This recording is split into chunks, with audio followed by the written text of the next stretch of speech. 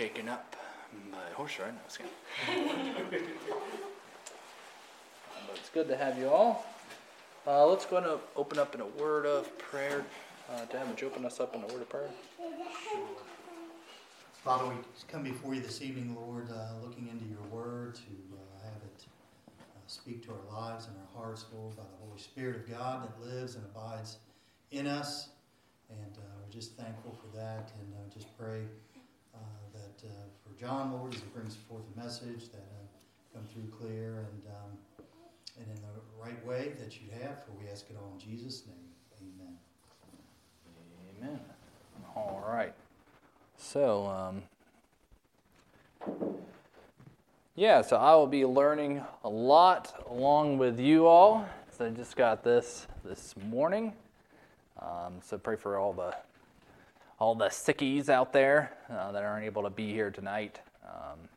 Who all we got? We got the readers, some of the Utsies, I believe, little Anna, and the betting hosses, Debbie Reader.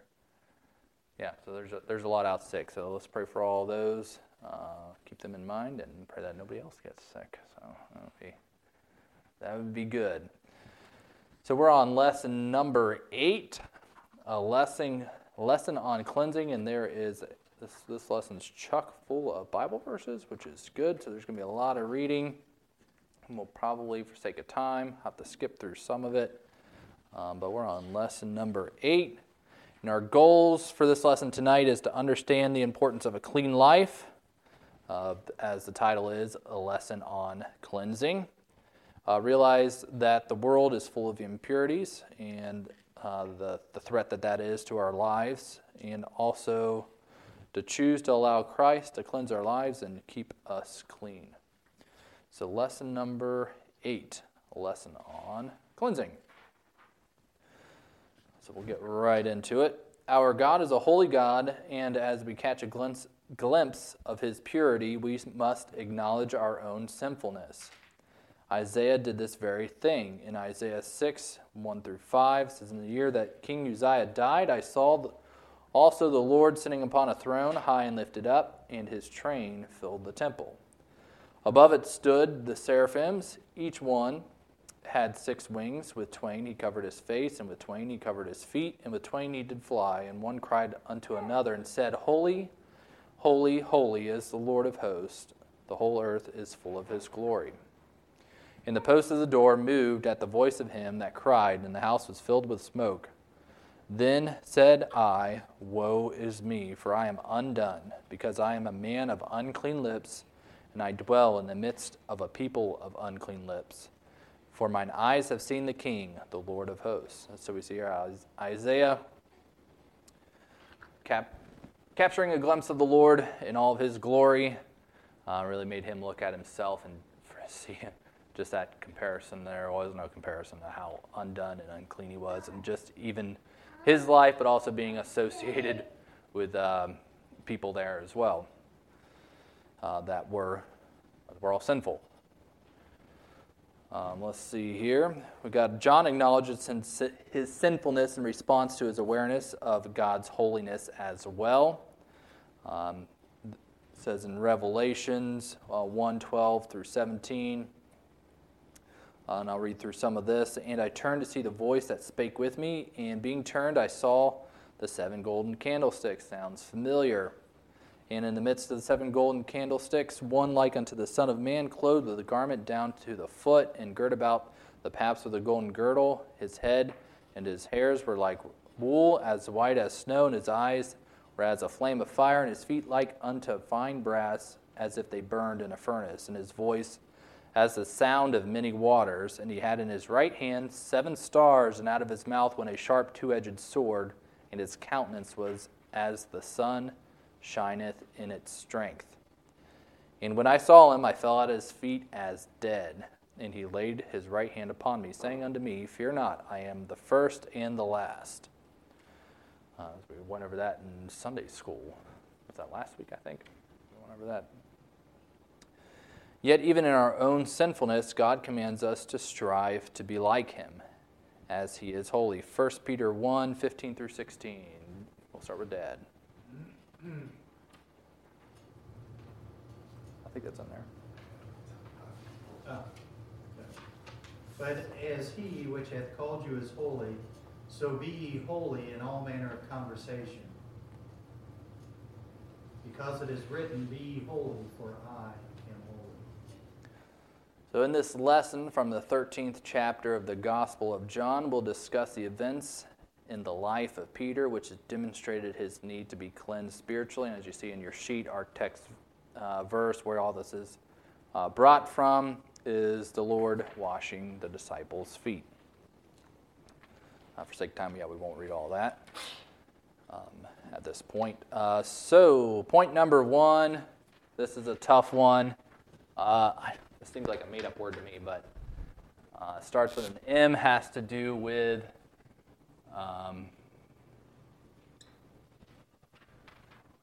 a form of what the Lord came here to do and serve. Yeah, that's kind of the right line. So that's why it seems like a made-up word to me, but administration. So for sake of alliteration, all these are M's. I think that's why that one's a little bit of a stretch there, but all to make it start with M. So from our passage, we see a number of tremendous lessons that are applicable to believers today. While the thrust of this lesson is on cleansing and being cleansed, we first see the Lord setting the stage for this lesson by demonstrating the heart of a servant. And in our text verse in John, that serves as a great template for the servant, especially as somebody who wants to be a leader in the Christian faith. The best way to do that is first to be a servant. And as always, our greatest example is Jesus, Christ himself. So. Subpoint A, Christ's what?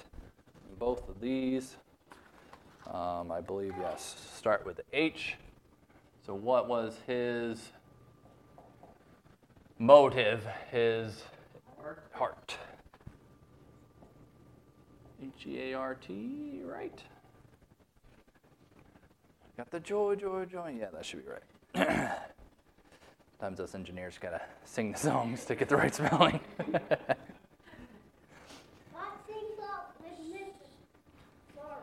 So, subpoint A, Christ's heart. In Christ's actions, we see his heart for his people. The Bible says, having loved his own which were in the world, he loved them unto the end. Spurgeon said of John 13:1, having loved his own, his by election, his by redemption, for he regarded that as he already done, which was about to be accomplished.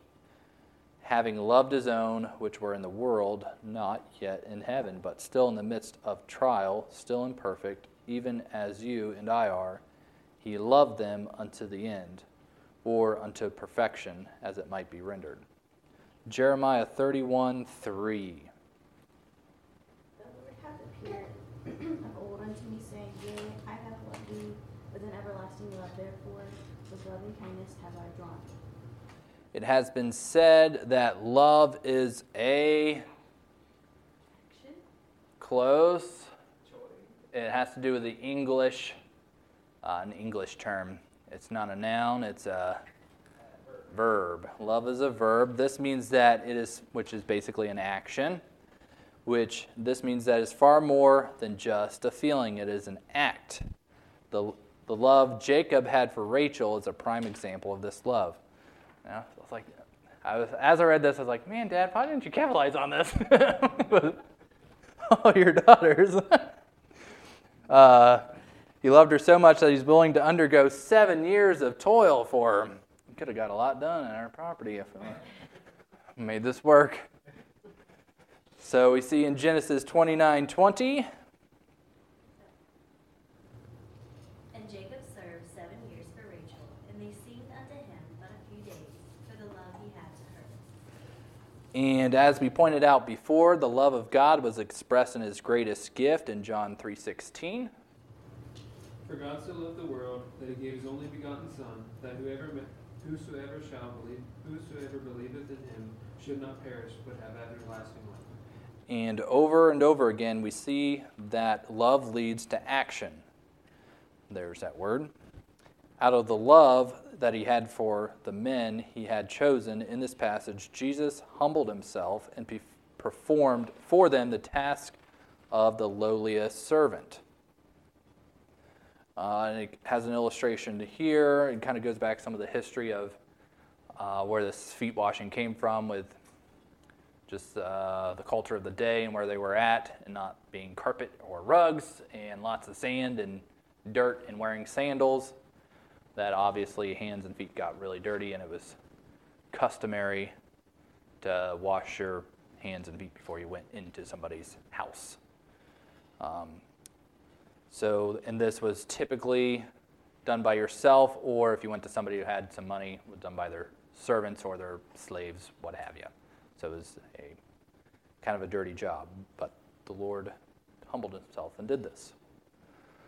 So point number, or subpoint B, Christ's starts with an H. Humility. Whoa, that was a big humility.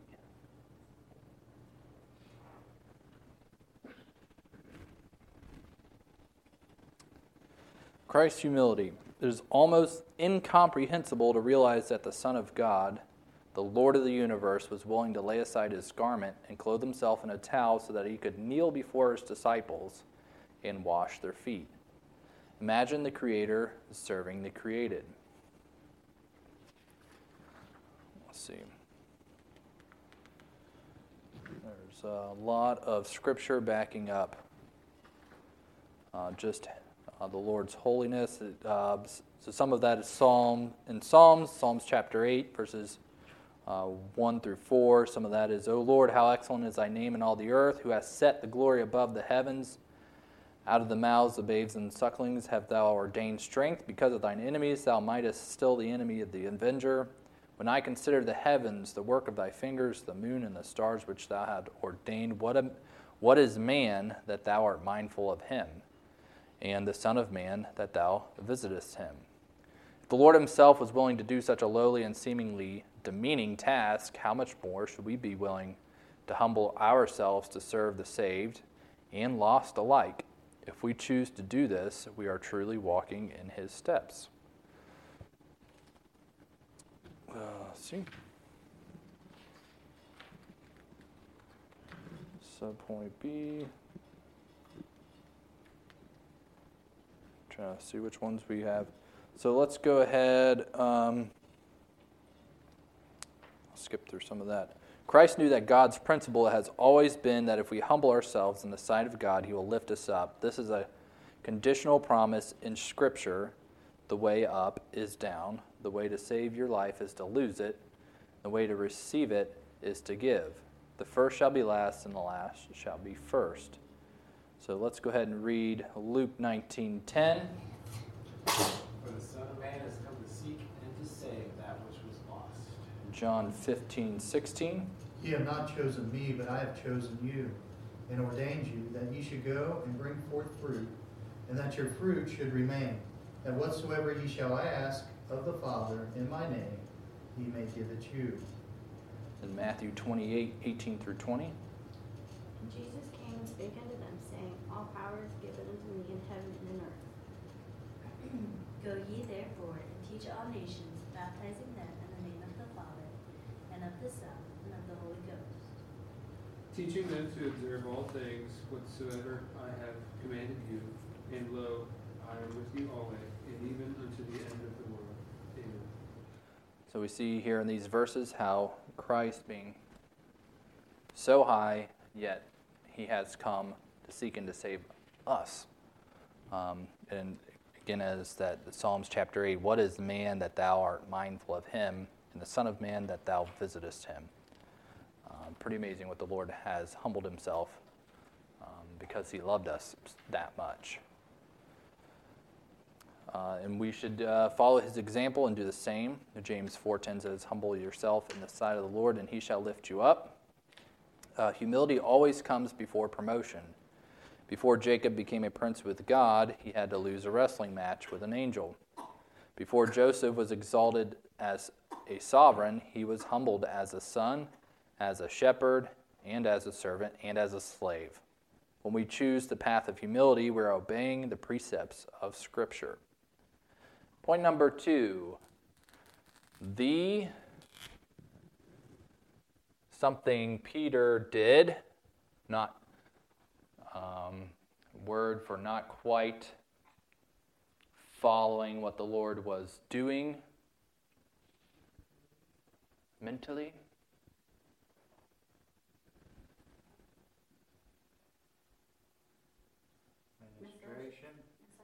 Misunderstanding. The misunderstanding.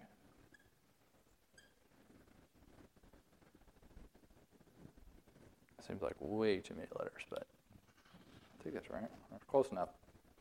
The time had now come for Peter to gain another part of his education as a disciple. As he is prone to do, he once again spoke without thinking and contradicted the Lord, certain he knew better. So subpoint A, Peter's, these all start with I. Yep. And again, these are some of these words I don't.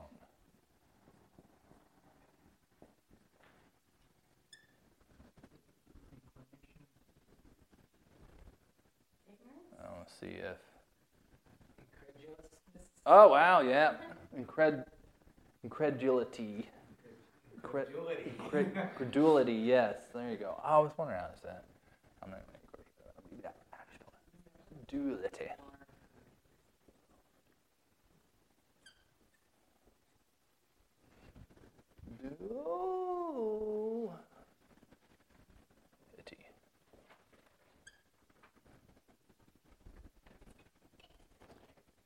Peter's incredulity. Incredulous people are skeptical people. And here Peter asks, "Lord, dost thou wash my feet?" He could not believe that Jesus would wash his feet, even though he had watched him do this very thing for several of his fellow disciples. Of course, he knew what Christ's intention was, but it seemed that he just couldn't believe why the master would take on the role of a servant. Think about what Jesus said in verse 7, "What I do thou knowest not now, but thou shalt know hereafter." That's kind of interesting. And Jesus says this, and Peter's still kind of questioning, like, the Lord just told you that you might not understand it now, but you will know. There's a lesson coming right after this. Peter often does what I think most people think, which is not a bad thing in some ways, but jumps the gun. We often wonder just what the Lord is up to. Many things in our lives don't make sense on the surface, but before we question Christ, we need to realize that we do not see things the way he does. We see things from an earthly perspective. God inhabits the entire universe. We think in terms of time, while God holds all of eternity. God simply wants his children to trust and obey. We may not understand now, but someday we will. And let's see what we got here. So Isaiah 55, 8 through 9. For my thoughts are not your thoughts, neither are your ways my ways, saith the Lord. For as the heavens are higher than the earth, so are my ways higher than your ways, and my thoughts than your thoughts. Then Romans 11, 33 through 34. Oh, the depth of the riches, both of the wisdom and knowledge of God, how unsearchable are his judgments and his ways past finding out. For who hath known the mind of the Lord, or who hath been his counselor? Excuse me. So, yeah, we've seen these verses. Just how even though we might not understand, the Lord knows. And it's kind of interesting. The more, the further on in the train ride of Christianity you get, and I think maturity as well, of you see these comparisons that the Bible makes, just like with my son. There's some things, and I'm sure Abby, with you working with kids and stuff, and Christian being older brother, there's like you want to help these little guys, and they don't see it like that. They don't trust you, and you know you want the best for them. You're trying not to get them in trouble. You don't want them to get a spanking, or you want them to have fun, to get on this ride and do this fun thing, because you know they will have fun, but they just don't see it that way and trust you, and they know better than you, and they miss out on some things, and it kind of like really makes you sad for them. And probably that's exactly how the Lord sees us. And it has an illustration of just getting on a plane, like how little our scope is here sitting on the earth. There's only so far you can see, especially here in Ohio with all the hills. But even if you went into Arizona, there's only so far you can actually see before, the Coriolis effect and all that. You can only see so far with the curvature of the earth. But if you get in a plane and you go thousands of feet up, how much you can see. It's incredible. It's kind of, even to a bigger extent, how God sees the world and the universe. So we should trust the Lord and know what his vision is better than ours, but we don't often. So subpoint B. So we got Peter's incredulity. Now we have his impertinence.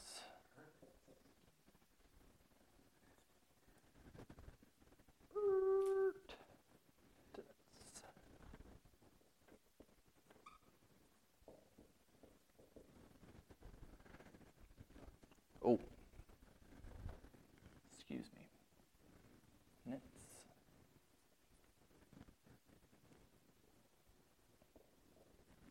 Oh man, just leave it alone. It's getting worse. We see how Peter was first questioning the Lord's action, and here in verse 8, he actually refused Christ's attempt to wash his feet. And Peter says, "Thou shalt never wash my feet." One can imagine Peter turning away and trying to avoid the Lord. Can you see your little kids doing this? Again, we saw when Jesus told Peter about his upcoming death. Matthew 16:21-22 says Peter's attitude was, "This is not how it should be." Our natural reaction might be to wonder, how could he do that? Why would he directly tell the Lord no? But a better question would be, why would we try to avoid what the Lord wants for us? For instance, to be kind under all circumstances, to be patient in tribulation, to give sacrificially, and to go into the highways and hedges, to compel people to come in. How many times have we told the Lord no, when we should understand he knows it all and only wants what is best for us? Isaiah 30:15. I think that one's in there. Not sure where we're at.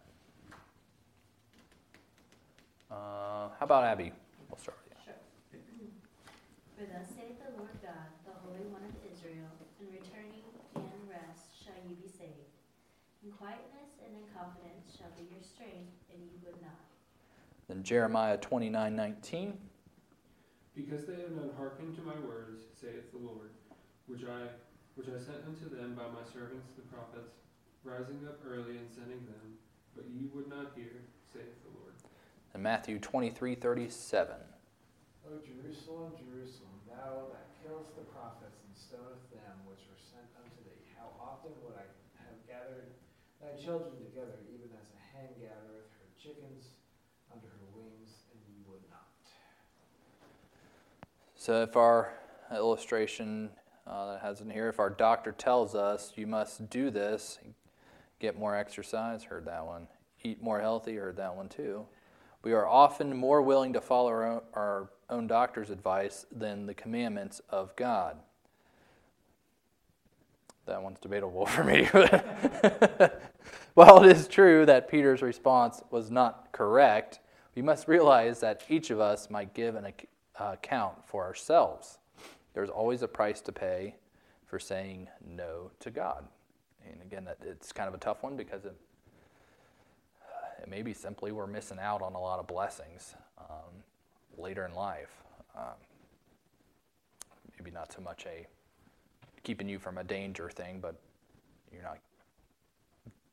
might not be able to partake in some of the things that the Lord really wants to bless you with. All right, so sub-point C. So another IMP. Close. Actually, I don't even really sort of know what this word means, other than in context. I assume it means, I've heard it said before, of being kind of sort of impertinent, but like sort of a little hasty, sort of answering haste and pride, sort of. Yes, impetuosity. So it made a word out of that. Again, that sounds made up to me, but impetuous.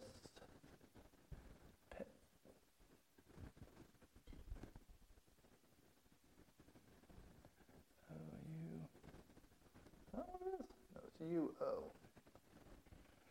Wow, I didn't realize this is a spelling bee.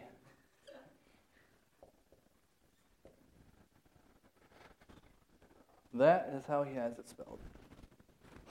Is that even a word? Okay, it is now. Sounds like my Spanish. I just started making up words in Spanish.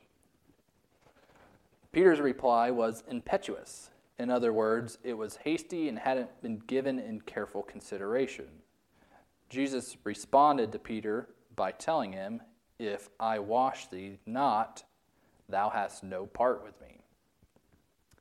Peter knew that once again he had spoken rashly and tried to make up for it. "Lord, not my feet only, but also my hands and my head." Peter's approach to life sometimes reminds us of a pendulum.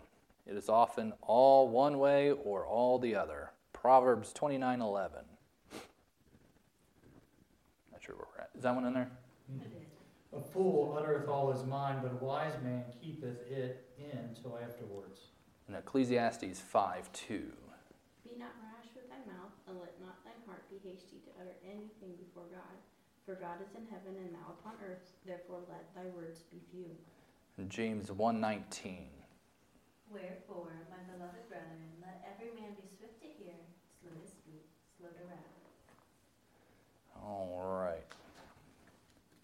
It's an illustration that I'm going to skip, talking about the saying, "Look before you leap," and its background. Sort of has to do with an old poem. So you have to look that up by a dialogue containing the number of effect in the Proverbs of English tongue. So some kind of Irish English thing there. So in 1546. So you have to look that up. Kind of interesting, especially you Christian. We understand that all of God's word is true and nothing should be taken away from it. It should not be diminished in any way, but our zeal, we sometimes take God's word further than the author himself does.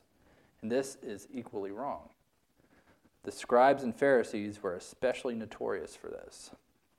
Matthew 23, 1 through 4. I don't think that one's in there. So it says, "Then spake Jesus to the multitude and to his disciples, saying, The scribes and Pharisees sit in Moses' seat. All therefore whatsoever they bid you observe and do, but do not ye after their works, for they say, and do not. For they bind heavy burdens and grievous to be borne, and they lay them on men's shoulders, but they themselves will not move them with one of their fingers. In Revelations 22:18 through 19, I don't think that one's in there either. It says, For I testify unto every man that heareth the words of the prophecy of this book, if any man shall add unto these things, God shall add unto him the plagues that are written in this book. And if any man shall take away from the words of this book of this prophecy, God shall take away his part out of the book of life and out of the holy city from the things which are written in this book. Well, I'd be very scared to try to make my own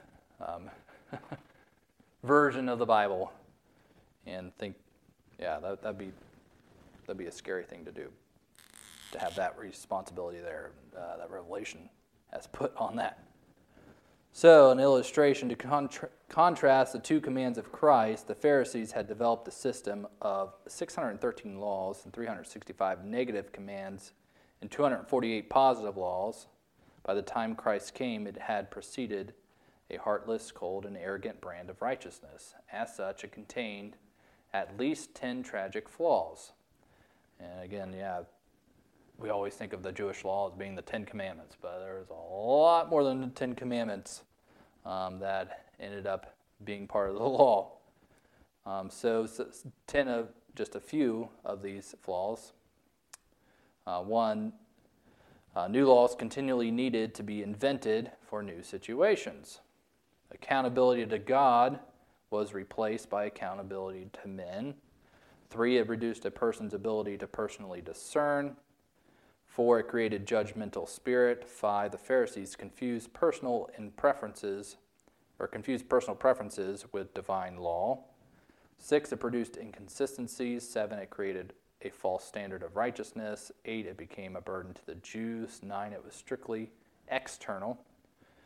10, it was rejected by Christ. It is here in John 13:10 that Christ teaches Peter and believers alike a tremendous lesson. He that is washed needeth not save to wash his feet, but is clean every whit, and ye are clean, but not all. That lesson dealt with the inward cleansing. The Lord Jesus Christ was explaining here about the washing of regeneration. Titus 3:5 states, not by works of righteousness, which we have done, but according to his mercy he saved us by the washing of regeneration and renewing of the Holy Ghost. David said in Psalms 51:7, wash me and I shall be whiter than snow. This washing of regeneration is only needed one time. Hebrews 10:10 through 12 says, by the which we were all sanctified through the offering of the body of Christ, by the body of Jesus Christ, once for all. And every priest standeth daily ministering and offering oftentimes the same sacrifices which never can take away sins. But this man, after he had offered one sacrifice for sins forever, sat down on the right hand of God. So, however, there is a cleansing that needs to take place on a continual basis. We may be washed whiter than snow, but there is a continual cleansing that we need to do. As the sandal-shod feet of people in Jesus' day required at least one daily washing, so our lives accumulate grime and uncleanliness from this world and the sin that is around us and within us, and need to be cleansed. This is done through confession. God assures us of forgiveness and cleansing as we come in honesty to him. 1 John 1:8 through 9 says, if we say that we have no sin, we deceive ourselves and the truth is not in us. If we confess our sins, he is faithful and just to forgive us our sins and cleanse us from all unrighteousness. In Psalms 34:18, I'm not sure where we're at. The Lord is nigh to all them that are of a broken heart, and saveth such as of a contrite spirit. Psalms 51:17. Sacrifices of God are a broken spirit, broken and a contrite heart, O God, thou wilt not despise. Then Isaiah 57:15. Don't have that one? Oh. So that one says, "For thus saith the high and lofty one, that inhabiteth eternity, whose name is holy, I dwell in the high and holy place, with him also that is of a contrite and humbled spirit, to receive the spirit of the humble, and to revive the heart of the contrite ones." All right, so point number three. So we got the ministration, the misunderstanding, and now we've got the reason.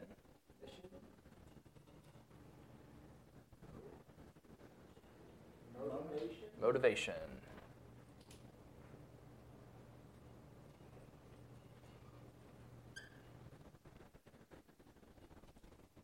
Motivation time, come on. After performing the task of a servant, the Lord took time to give his disciples another important piece of their education. The lesson he wanted them, and all of us, to understand was that we are able to be like him, having a heart to serve others. "For I have given you an example that you should do as I have done," as Jesus said there in that passage in John. When the believer grasps the importance of serving, he not only honors the Lord, but he also impacts the recipients. The Word of God states in Philippians 2:21, "For all seek their own, not the things which are Jesus Christ." So we see there in that verse, it is not natural to desire to serve. What is natural is each man to seek to fulfill his own desires and create self-satisfaction. What is the first characteristic of the last days? The Bible tells us in 2 Timothy 3:1-2, "This know also, that in the last days perilous times shall come. For men shall be lovers of their own selves." If we seek the things that pertain to Christ, then we will seek to be a servant. So subpoint A, these start with E.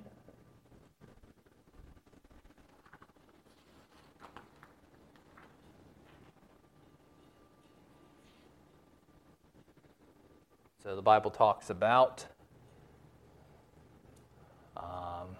in order to have this happen, you have to be abased.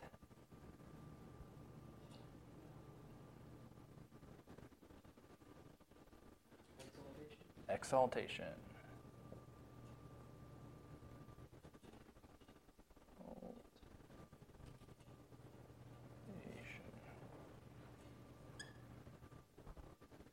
Christ exaltation. So after he had washed their feet and taken his garments and was set down again, he said unto them, "Know ye what I have done to you? Ye call me Master and Lord, and ye say well, for so I am." As he said this, Christ had something far deeper in his mind than the act of foot washing. He commends the disciples for calling him Master and Lord, and directly states that he is both. Matthew 28:18.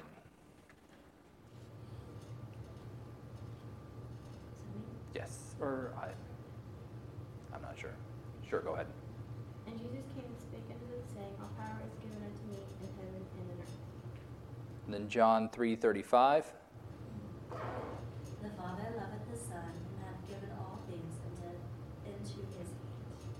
And then Colossians 1:18.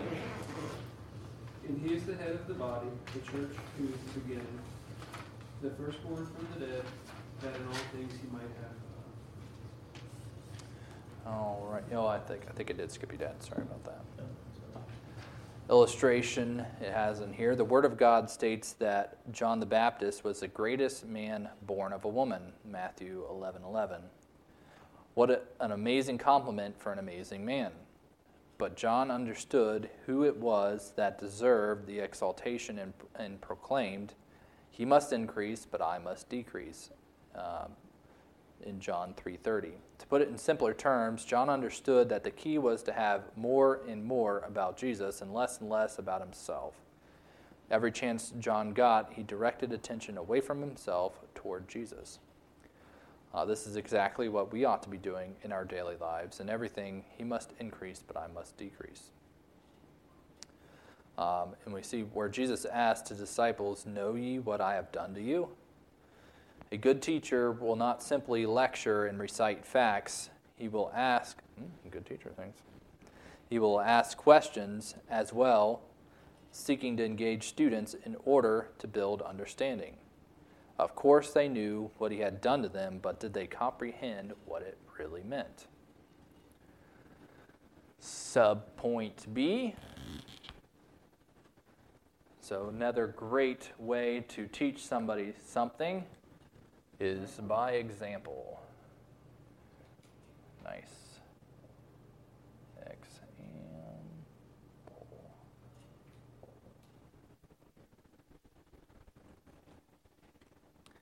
As this passage closes, the Lord teaches 3 great lessons. Lesson number 1 is that we ought to serve others. Christ said, "If I then, your Lord and Master, have washed your feet, ye also ought to wash one another's feet." The Christian should always be looking for areas where he can be of service. And the greatest act of service in which we can engage is that of telling others about the gospel.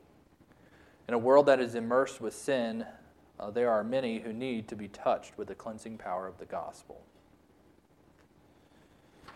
So Matthew 28:18-20 says, "And Jesus came and spake unto them, saying, All power is given unto me in heaven and earth. Go ye therefore, teach all nations, baptizing them in the name of the Father, and of the Son, and of the Holy Ghost, teaching them to observe all things whatsoever I commanded you.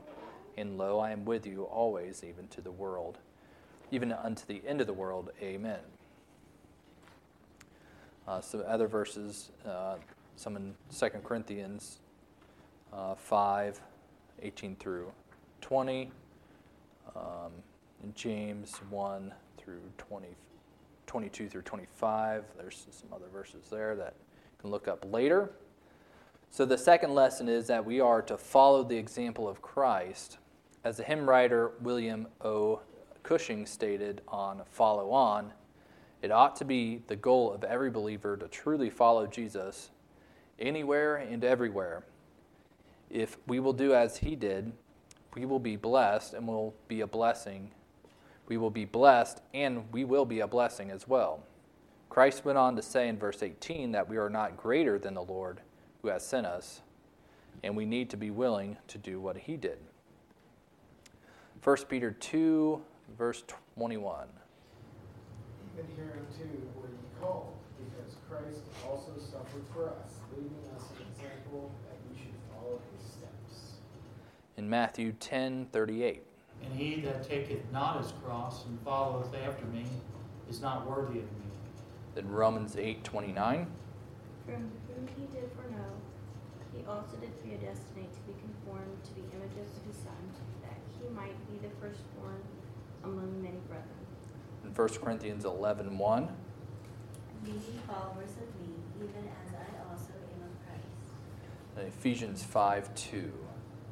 And walk in love, as Christ also hath loved us, and hath given himself for us an offering and a sacrifice to God for a sweet-smelling Savior.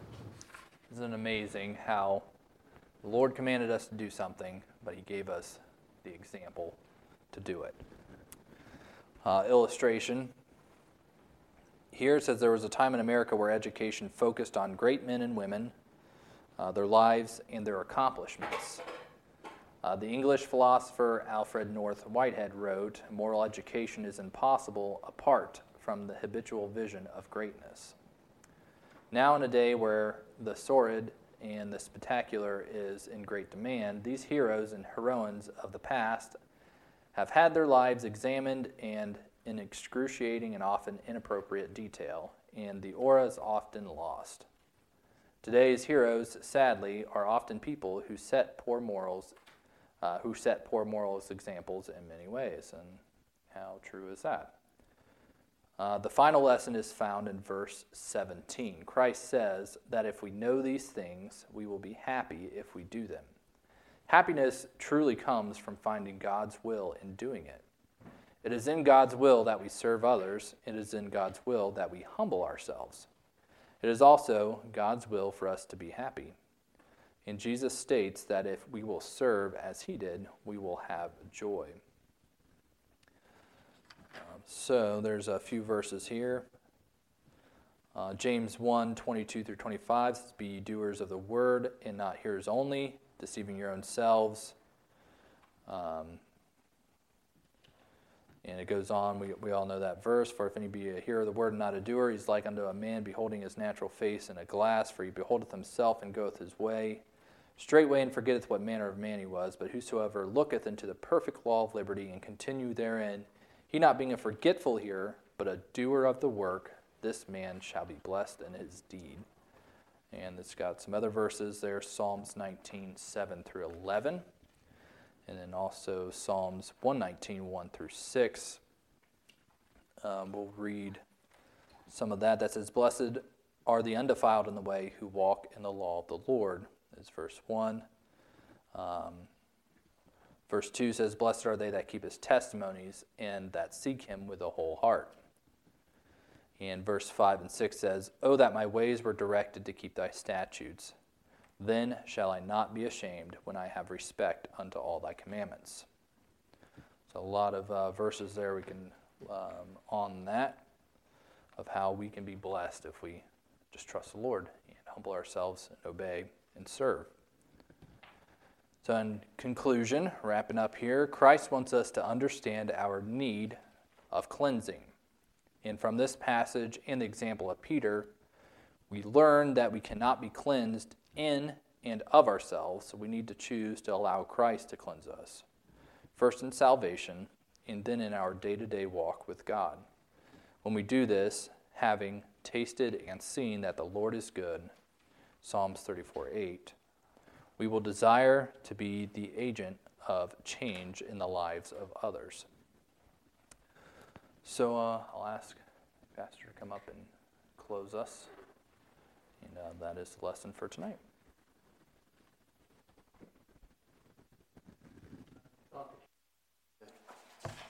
Just to think that Jesus was going to wash your feet, how would you feel about that?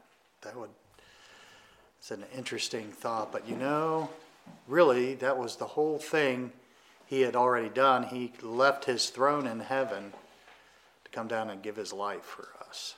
I mean, that's what he came to do, and everything he asks us to do is in that nature, to love those that don't love you.